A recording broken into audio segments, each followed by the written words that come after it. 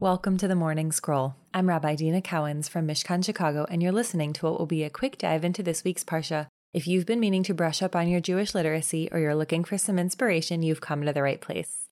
This week we read Parashat Beshallach, in the sending. We'll start with a brief recap.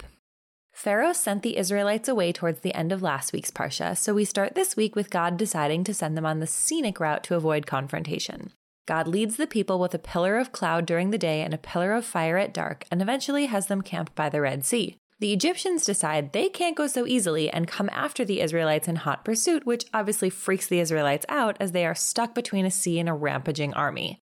The Israelites are like, what? There were no graves in Egypt, so we had to die here? And Moshe's like, calm down, everything's going to be fine. But actually, he's kind of freaking out too. So God says to him, okay, dude, stop whining to me, stretch out your staff, and the sea will split, and lo and behold, it does. So the Israelites rush through the parted sea, and then when everyone's made it safely across, Moses stretches out his staff again, and the sea drowns the Egyptians. Miriam and Moses lead the people in song, and then it's off into the desert. They arrive at a place called Mara, and the people complain that the water is bitter, so Moses magically transforms it. A little while later, the Israelites run out of food and start kvetching, so God's like, I'm going to make it rain food. The food involves quail at night and manna, a magical food, in the morning. The manna only lasts one day, but some people decide to try to hoard it anyway, and it promptly goes bad.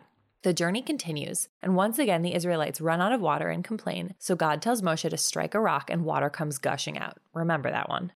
The Amalekites sneak up from behind the people and attack the camp, so Moshe sends his right-hand man Joshua to lead the people into battle.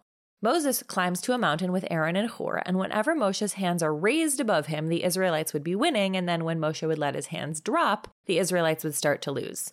So he gets tired, they stick a rock under him, hold his hands up, and eventually they win the battle, and God says, all right, now you have to remember, wipe those Amalekites off the earth. So let's zoom in on that part right at the end, where the battle against the Amalekites hinges on Moshe's hands being raised in the air. First of all, what?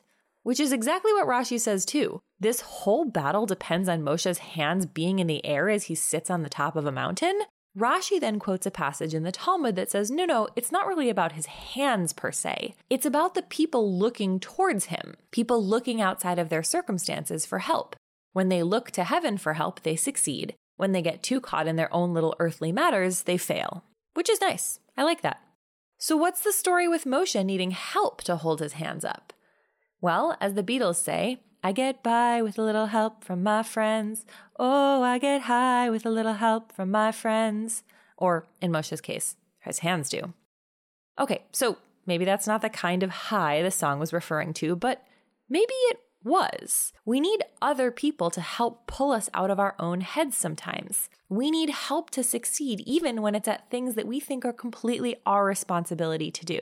If the point of Moshe keeping his hands in the air was to pull the Israelites out of their battle funk, then I guess he's doing that for them, and then it makes sense that he needs support from Aaron and Hur to do it himself. So here's a blessing for Aaron and Hur for helping Moshe, and for all of the Aarons and Hurs in our lives who help pull us up when we need it. I'll see you next week.